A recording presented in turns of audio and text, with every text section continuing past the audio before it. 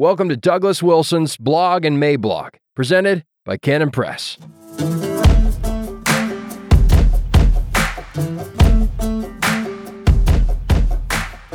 The Changing of the Guard, August 9th, 2021. Introduction. Our impending cultural collision can be seen in what the Navy calls a steady bearing rate.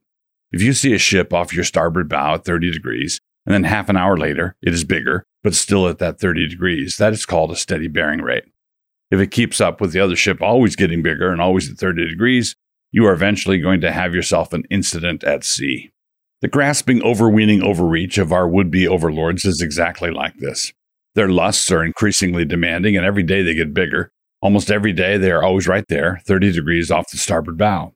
And every day they demand that we kowtow to some larger absurdity. If I were still in the Navy, the collision alarm would have already sounded by now, and all the watertight doors would be shut and singed tight. In the meantime, an awful lot of Christian leaders who invested heavily in the status quo ante are very interested in this cultural debacle on debut, turning out to be nothing at all, nothing to worry about, nothing to concern our widow heads about. How long will they stick to that story? My current estimate is that they will continue to reassure us that everything is more or less fine and better than Trump until after the 17th Capitol Hill cop has committed suicide, after which point they will write a stiff letter of concern to the appropriate authorities, asking them to look into it. The players. There are three main groups that we need to acquaint ourselves with. I'm going to draw the circle fairly loosely around all three here, and that means I think there will be actual Christians in all three groups. But in two of them, the Christians will have been compromised in varying degrees. What are the three groups? There will be the woke, there will be the red state normals, and there will be the consistent Christians. Of course, there will be Christians in the first two groups, but these will be the Christians who did not heed the Apostle John's caution that we should keep ourselves from idols, 1 John 5:21. In other words, they say they believe in Christ, but their general worldview is still shaped by another religion, and then the appropriate Christ words are made to fit into that alien framework somehow. Remember that the reason that John told genuine Christians to keep themselves from idols is because genuine Christians would be tempted not to. The woke have had their worldview shaped by Marx, with that oppressor-oppressed grid going. They then discovered that the word justice is in the Bible, which is about how deep their exegesis goes, and so Christ is glibly placed on the God shelf along Shay.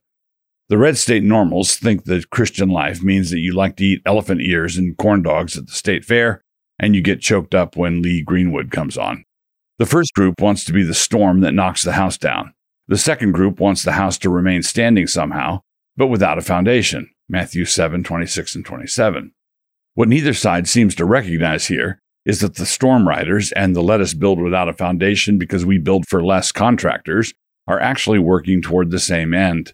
A collapsed house. One does it intentionally and the other unintentionally, but they are ultimately working in concert.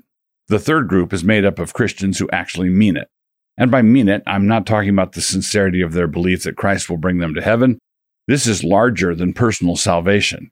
I'm talking rather about their conviction that Jesus is Lord of all, which means that everything must be subordinated to him, either brought into his service, 2 Corinthians 10, verse 5, or cheerfully jettisoned. This third group, the consistent Christians, know that unless the Lord builds the house, they labor in vain who build it, Psalm 127. This includes those who would build a nation. If a house cannot withstand a storm without a foundation, how on earth can a nation withstand a storm without a foundation? What is happening to America right now is what happens to houses that are not built on the rock of Christ's word. It all begins with the name. Right now, the woke are on the offense. They are clearly going for broke in this despotic beta test of theirs. The red state normals are currently playing defense, but getting increasingly exasperated. As I've written on other occasions, there is a blowback in the offing. It remains to be seen how much rough stuff will make up this blowback, but I do think the fact of it is now flatly inevitable. When that happens, there will be a lot of yelling from the left and a lot of jeering from the right. As Kurt Schlichter puts it, the progressives are not going to like the new rules that they themselves designed. That outlook is perhaps best represented by the Clint meme above. But, and there's a crucial but coming, but as Christians under the authority of Christ, we do not have the option of picking up the godless rules that the left designed for us and spinning them around to use in a how do you like them apples kind of way. The scriptures do not tell us, do unto them as they vainly thought they were going to do unto you. That is not the way. The left will in fact fall into the pit they have dug. That's in Psalm 7:15. But we are not to pitch them headlong into it. We are not to treat the left as they plan to do to us, for that would involve concentration camps and us becoming like them. And who wants that? We are to do unto them as we would be done by. They've been planning a hellhole for us. That does not give us the right to create a hellhole for them. The only hellhole we can give to them is the hellhole of being prevented from turning everything into a hellhole, which was their idea of paradise. For them, that is sufficient punishment. It is a punishment that will admittedly be hard on their feelings, but as that is more or less their fault, we don't need to concern ourselves with it too much. The changing of the guard. I believe that when it comes to leadership in the evangelical world, we are long overdue for a changing of the guard.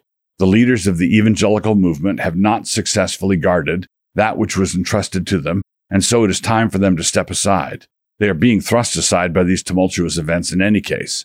A number of them are fine Christians on a personal level. But that is not the same skill set as knowing what to do when your ministry team handing out tracts to the bar traffic gets swept up into a knife fight in the parking lot. As we are considering who should lead us in the future and who should speak for us in the crises to come, and please note the plural, crises, we should look to those who acquitted themselves well in this one. Now that our governing elites and our public health professionals and our media nabobs have discredited themselves in just about every way it is possible for them to discredit themselves, here's a simple litmus test for us to use for any up-and-coming leaders. This should be our bare minimum, and here it is. We should ask for all pastors to affirm that under no future circumstance will they cancel in-person worship services. If they will not make this simple affirmation, then we should look elsewhere for our spiritual guidance. You might as well look elsewhere because you wouldn't be getting any spiritual guidance anyway. It is a simple standard. Under no circumstances will they consider canceling their in-person worship services.